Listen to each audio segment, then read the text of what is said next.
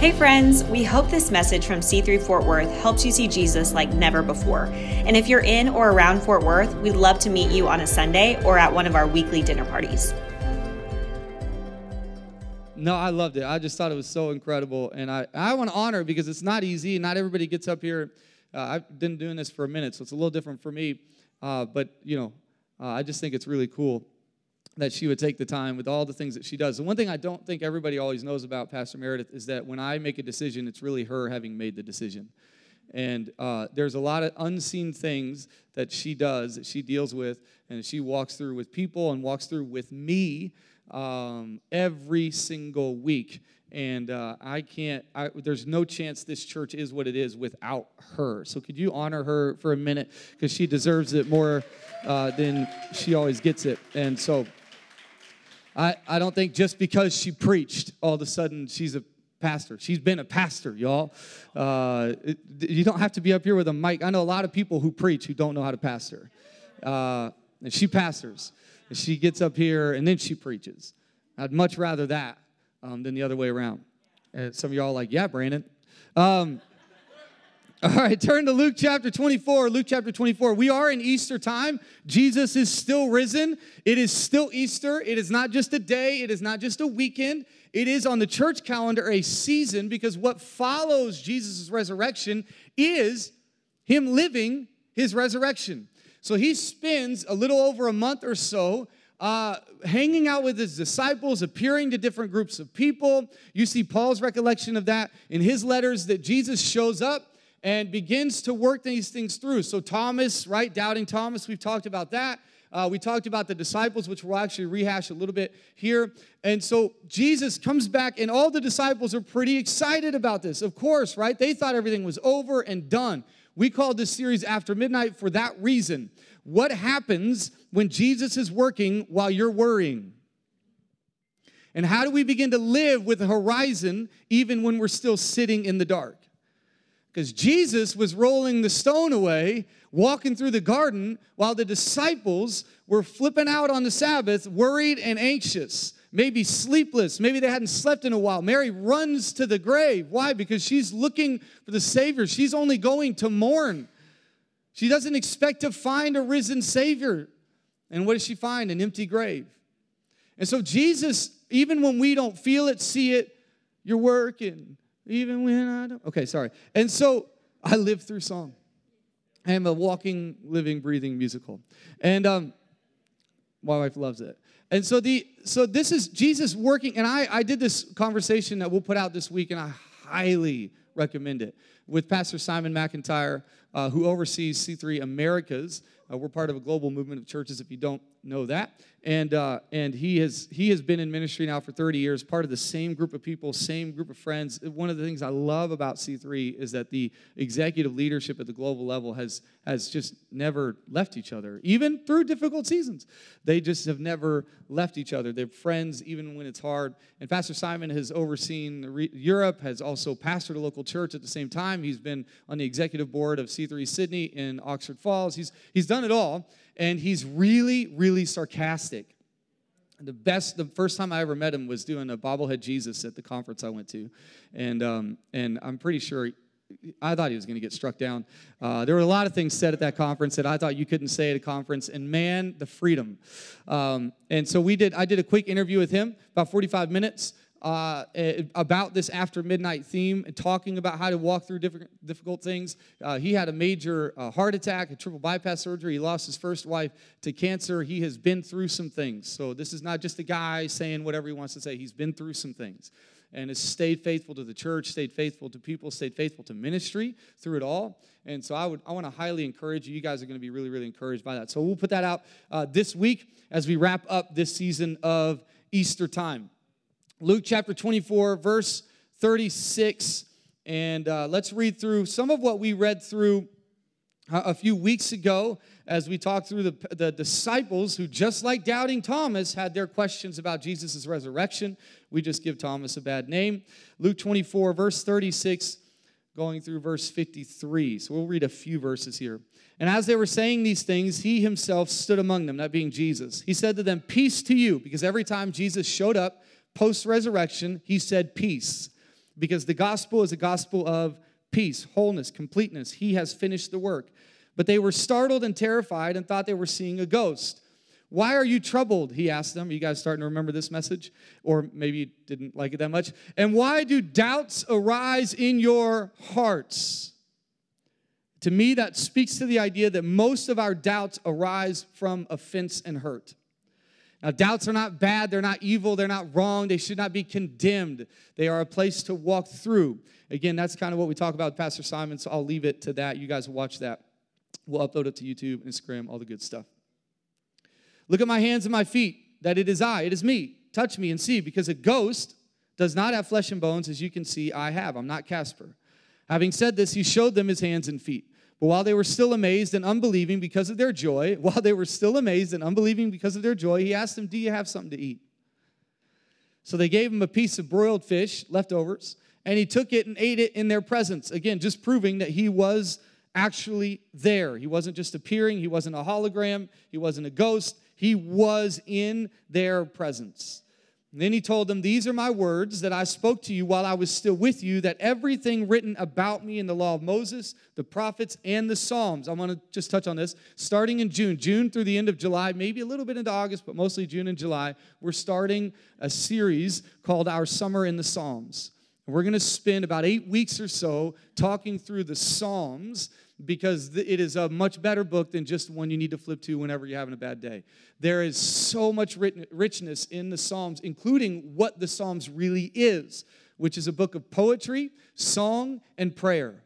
And it was written for people before the temple was built and after the temple was destroyed. It was written for a people who saw it and also a people longing for it. And so there's something about the Psalms. The reason it resonates with us is because it is us desiring and longing for the very same thing that thousands of years ago others were longing for.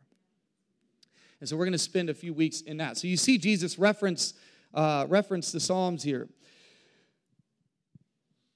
Must be fulfilled. So he talks about the prophets, he talks about the law of Moses, talks about the Psalms. I am the greatest fulfillment. I am the fulfillment of these things. I am a more perfect picture of anything those things could offer to you.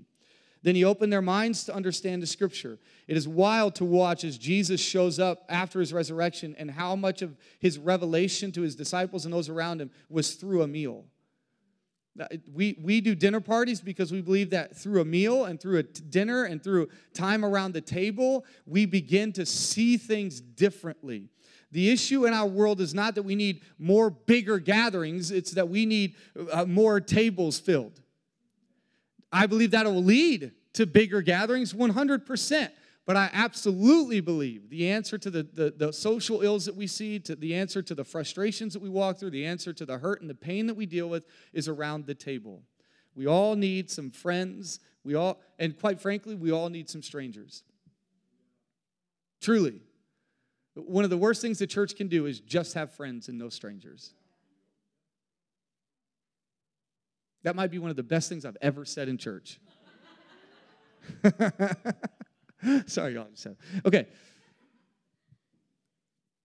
Then he opened their minds to understand the Scriptures. He also said to them, this is what is written. The Messiah would suffer and rise from the dead the third day, and repentance for forgiveness of sins would be proclaimed in his name to all the nations, beginning in Jerusalem. You are witnesses of these things. And look, I am sending you. This is key. This is the kind of the precursors. This is the statement that says, hey, the Pentecost is coming. Now, Pentecost would have already come as a festival and as a time of remembrance.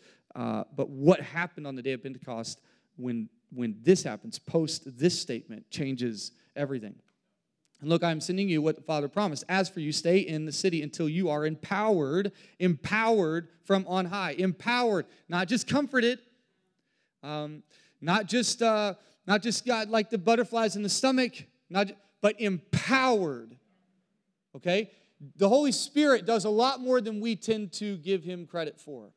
The person of the Holy Spirit does far more. We're going to talk about that over the next couple weeks prior to launching our series in the Psalms. But he does so much more to the Holy Spirit than we tend to give credit to. And we tend to make it, in some churches, we make it all about the gifts and never about the character. In other words, fruit. And sometimes churches, we make it only about the fruit. And we never operate in the gifts. Oh, and then let me just let you know. it's not just fruit and gifts. There's comfort, right? There's leading.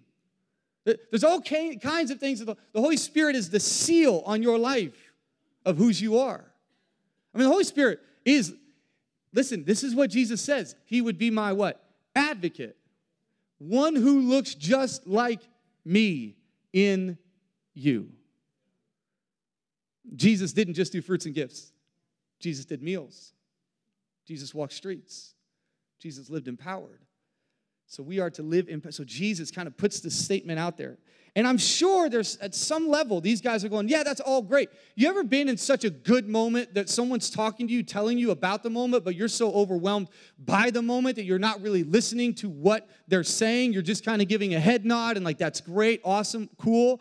But you got to remember what just happened here. Jesus shows up, kind of just appears in the room, doesn't use the door, kind of flossing a little, like he's just flaunting a little bit about who he is, right? Shows up in the middle of the room, grabs a fish, says, let me have some fish. And while he's eating, the law and the prophets had to be fulfilled. And then he says, don't leave because I'm sending you what I promised you. And I'm sure at some point the disciples are just checking out because all they can notice is that this dude that died is now sitting in their house eating fish. There's got to be a little bit of like, I hear what you're saying, I don't hear what you're saying. Come on, anybody? Anybody know that feeling? I hear you, but I don't hear you. And I don't know what you're saying, I don't get it. So Jesus just keeps eating. And they're a little bit like overcome with the moment. They're a little bit thrown off by the fact that here is Jesus. Then he led them out as far as Bethany. In Acts, we see that it's the Mount of Olives, and we see this is a place where Jesus suffered his the highest moment of rejection in his life. And lifting up his hands, he blessed them. So again, the disciples are just going along with this. All right, yeah, we'll follow you wherever you want to go, man. You came back, you're here. How awesome. I'm just so excited that you would do that. I mean, it's really great. It's really, really great. I don't know what words you use to describe a resurrection when you watched a resurrection happen, but I'm sure that you just kind of run out of words. And so you just go wherever Jesus walks out the house, and you go, okay, let's go. I mean, I guess we can go now. We're not scared anymore. Like they killed him, and he's back, so we'll be fine. But let me tell you something. That kind of is it. They killed him. He didn't stay dead. What are they going to do to you? When I die with Christ and I rise with Christ, what can you do to me? Why does Paul take lashes? Why did the disciples love him into death? Why? Because what are you going to do to me? I just watched him die and rise. To live is Christ, to die is gain. How do you argue with that? How do you shut that down? Well, living's good, dying's good too. Okay, I guess you win. I mean, this is kind of the idea. This is what it is to follow Jesus, is to know that even in death, I'm alive. That even in suffering, I have joy. That even in difficulty, his yoke is easy, his burden is light because Jesus is alive. So they follow him out to Bethany. They just kind of walk with Jesus. And he lifts up his hands and he blesses them. Isn't that interesting? I want to remind you that blessing always comes through us, not just to us. He lifts up his hands. He does the same thing with the 5 loaves and 2 fish. He lifts it up. I just think we do such a disservice to our faith when we think it is only love him with our mind and heart and not body. That our posture in life matters. That our posture when we gather together as the saints matter. Why do we tell you to lift your hands? Because Jesus did it. Jesus understood how the biology of us, the way we are wired, is that this and this and this all work together. So he lifts up his hands, begins to bless them.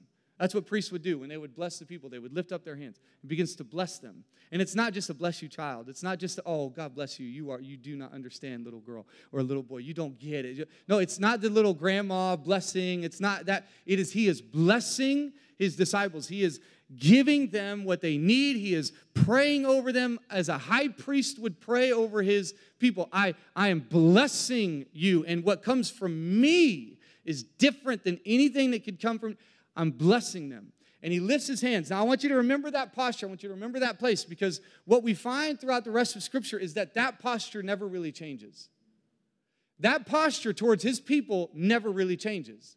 When you see him described in other places by the Apostle Paul, the posture of Jesus as a praying Savior, as a praying King, as an interceding one, never really changes. And so Jesus, this is the part he doesn't say amen. He doesn't end it and then do something. Watch what happens. And while he was blessing them, he left them. I'm sure they're kind of going, not again. It's been a month. I thought we were going to at least another 3 years before you did something like that. All of a sudden, Jesus does some David Blaine stuff. I mean, there was a moment where I thought he was that anti-thing, Like I thought, whoa. Have you seen his specials? Anyways, Jesus does the little levitating thing, right? Just a little trick.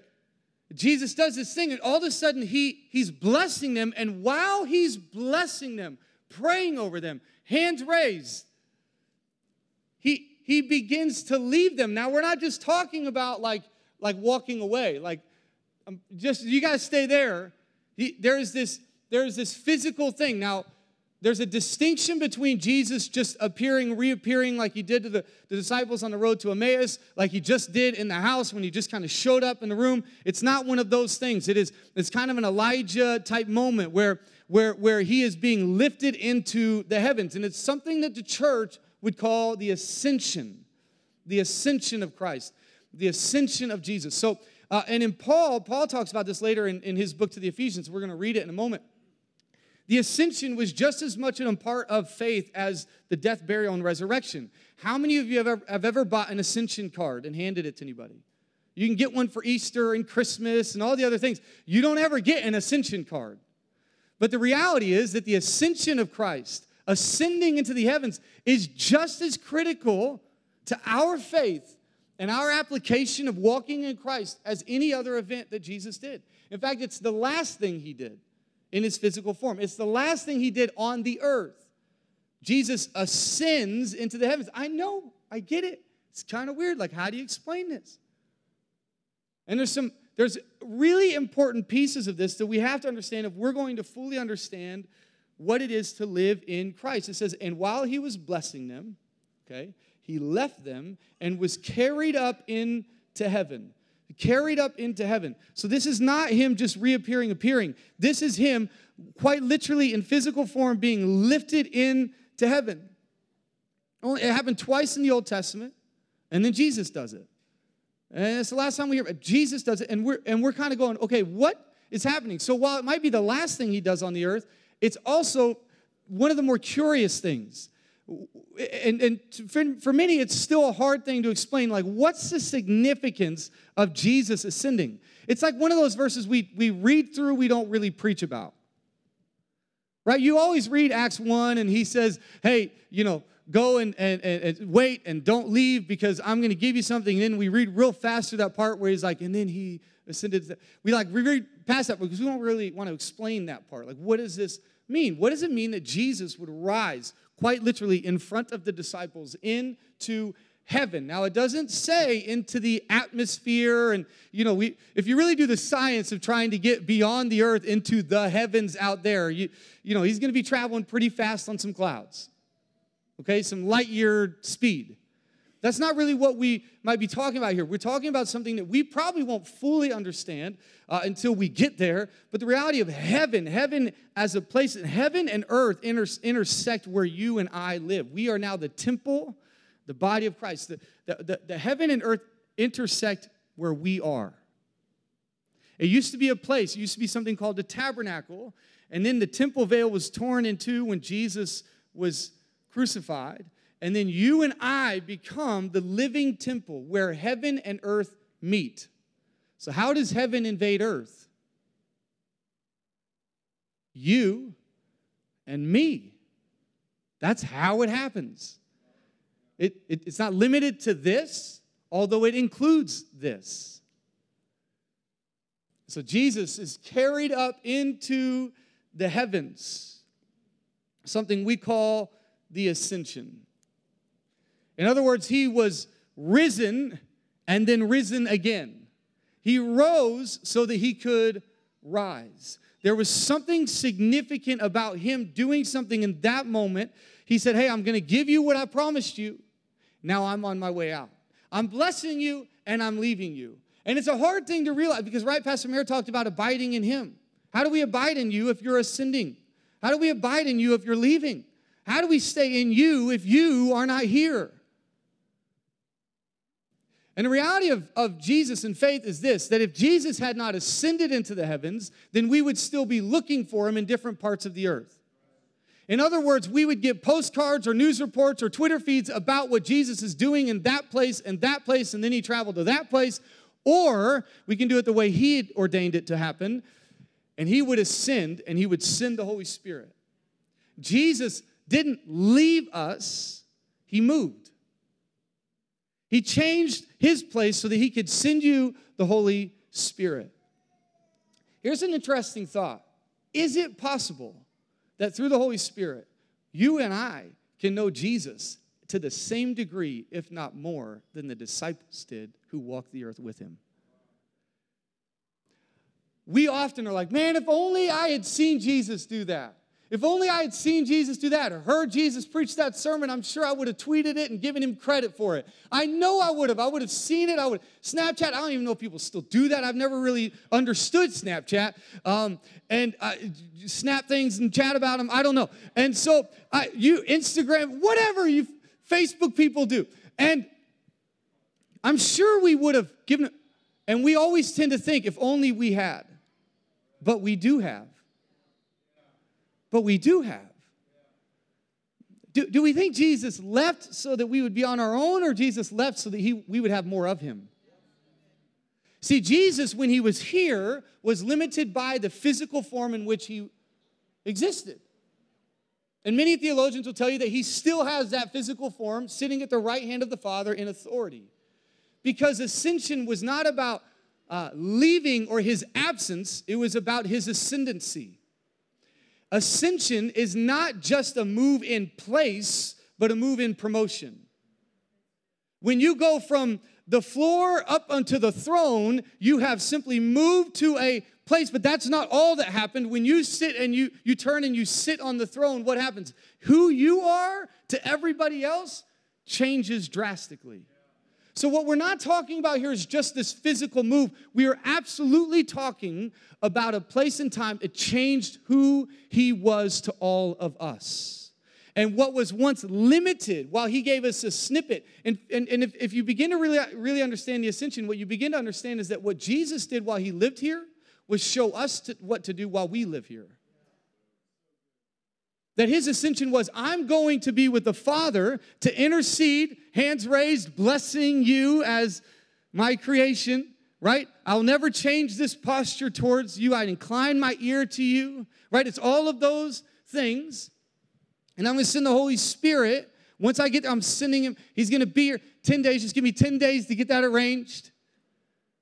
Ascension would have been Thursday. You got 10 days, and then Pentecost happens. And there's this thing that happens in them. And so I want to give you a couple ideas about what changes here. What happens in the ascension? Number one is the completion.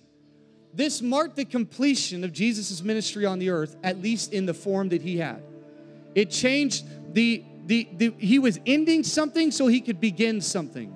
We don't always like endings, but you often need death to get resurrection. You need endings to get beginnings. And I know that's not always easy. I'm sure the disciples at some level were going, why are you going? Why are you taking off? Well, because I'm about to initiate the new thing. As the Spirit hovers over the earth, here I am. And I'm going to send the Holy Spirit to initiate the new creation. I'm going to send the Holy Spirit that you might begin to live empowered people so that heaven could be on earth, so that you could recreate the garden city of God on the earth, that people would know the good and pleasing will of God. Jesus is ascending so that he could show that he had completed the work. And I just mentioned this. It's also that he would be coronated, that he would have a promotion, and I know we don't always think this way about Jesus, but he was showing people in that moment that I am above it all. I want you to think about this, because we're going to read how the disciples reacted in just a minute. Jesus, physical form, not just disappears, doesn't just go away, he rises, and in a very, very real, literal sense of the word, shows how he is above all things. He is above all. Nothing can touch him now. Nothing on this earth is going to change who he is. Nothing on this earth can touch his mercy and his grace for you. Nothing on this earth can destroy his authority over the earth. This is Jesus. He reigns whether or not the earth wants him to. He reigns whether or not the earth decides he will. The governments of the earth are going to recognize the King Jesus because he is above it all. He is not deterred by any of it. He is not hurt by it. It is how we see him ascended. Because as we lift up Jesus, we receive the Holy Spirit. The Holy Spirit works best when Jesus is exalted. And then the last one, I couldn't come up with a good word for this. I'm sure some of you guys could. I'll listen to my linguistics show on NPR later this week. Hopefully they address it. But it's his distribution, that he would be spread and shared throughout the earth. So now Jesus, he is coronated as king. He has completed his work. It is now time for the Holy Spirit to do what the Holy Spirit's going to do. And when he rose above it all, like the bread and the fish being split, he begins to enter into you and I. And now he is not limited by a place. He is empowered in a people. And you and I, like Jesus on the earth, walk through our streets, walk through our neighborhoods, walk through our workplaces. And we bring grace and love and Jesus with us. Watch what happens next. Verse 52. I find this really interesting, because when Jesus was crucified, they mourned. When Jesus died, they thought it was over and finished. They thought he had left them. You taught us all these things and now you're gone? What is that? Set us up for failure. And then Jesus leads them out to Bethany, says, I'm going to bless you. I'm still blessing you even as I'm leaving. He's not leaving, he's just moving. He's still with us, just in a different way. And he ascends to heaven. And while that's happening, what is the response of the disciples? Not mourning, not worrying, not anxiety, not discouragement, not, oh my God, what is going to happen now? No, what happens? After worshiping him. Now here's what, that word does not mean singing a song. That word doesn't necessarily just mean a heart thing. That word quite literally means posture. It means laid out before the Lord.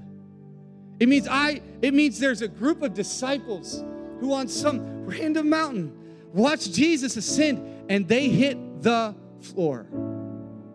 Oh, I mean, after the resurrection thing, whatever he says, I'm in. He's leaving, but he said he's sending. He's going, but he says he's coming. He left, but he's closer than ever before. He's gone into the heavens, but he has brought the heavens to earth inside this temple, my human body. He's not further, he's closer. He's not gone, he's here. And something about being in that moment, watching Jesus complete his work, be coronated as king, and begin to disperse the Spirit of God into the earth, brought them to their faces. And they worshiped the king. See, we don't come in here and give him something. We give him everything. We don't come in here and go, well, that's cute. We say, that's all and everything and all of it I'm giving to you. We posture our hands in the air and we hit the floor with our knees and we do all things not because he wants it from us, but because we want it for him. Because he deserves all the honor and all the praise and all the glory, because he came and he died and he rose and then he went and he sent and he's interceding while the Holy Spirit is working. As we lift up Jesus, the Holy Spirit gets to work, and I will return to my city with great joy because I've seen Jesus lifted up. And as Jesus is lifted up, my life changes. My life becomes empowered. My life is different. I am a new person, new creation, created in Christ Jesus for good works, because he never leaves me nor forsakes me. Because Jesus may have ascended, the Holy Spirit has descended, and we are working in perfect unity with the Trinity that we might see heaven on earth in our every single day. I told you the ascension was important. Jesus is king. Jesus is king. That's it. Jesus is king. Jesus is king in the Middle East. Amen. Jesus is king. All innocent people be saved. All people be, my goodness, all people be saved. Lord, bring peace where there needs to be peace. Not partisanship. Not some weird view of humanity that some are worth it and some aren't. Everyone breathes, so everyone's loved. God, I pray right now those who are terrorists would find Jesus and find freedom. Those who have power would use it in the same grace you used yours. Would ride in on a donkey and not a horse. Come on, in the race relations and in the social injustice, I don't care where you stand. I care where he sits. Lifting hands, blessing all people. God, I want you to be in me and in them and in every place I see. Jesus is our pattern. Holy Spirit creates our posture. And in every place God places us, we will be like Christ. Jesus. I want to read Paul's thing, and I want to finish with this. Ephesians chapter 1, and we'll be done. I just want to read this last part to you. Ephesians chapter 1, verse 15. It says this. Actually, let's go with verse 20 just to get it down there a little bit more. He demonstrated his power in the Messiah by raising him from the dead, seating him at the right hand in the heavens. That's the ascension. Demonstrated power, kingship, far above every ruler and authority, power and dominion, and every title given, not only in this age, but in the age to come. He is king. Yeah. And he put everything under his feet and appointed him as head over everything for the church. He is our fulfillment. He is our empowerment. He is all of it. Verse 23, which is his body, the fullness of the one who fills all things in every way. The one who is in all things. The one who is in all things. Jesus is not separate. He is in the Holy Spirit, in all things present. He fills all things everywhere with himself. Lord, I thank you right now for your presence. I thank you that you are here. I thank you that you are alive. I thank you that you are interceding, hands raised, blessing your people. And God, you are sending your Holy Spirit into our life. You are working in our hearts. You are renewing our minds, and you are changing our posture. We do not walk into this week defeated. We do not walk into this week broken. And you are not despising that. You are not looking at that as somehow we have failed. God, you're looking at that going, I came for the people who need a hospital. I came for the people who need to know that they are alive and well. I came for the people who are hurting and broken. In fact, you came for the people not just who are hurting and broken, the people who know they are. The people who know they are. God, I need you. I need you right now to pastor this church. I need you right now to lead in this city. I need you right now to love my family. I need you right now to be a good husband. I need you right now to raise up my kids, not with some weird ideology, but with a view of who Jesus is. I need you right now. I need you now, here. And you are here because you went and you sent. Because you departed and imparted.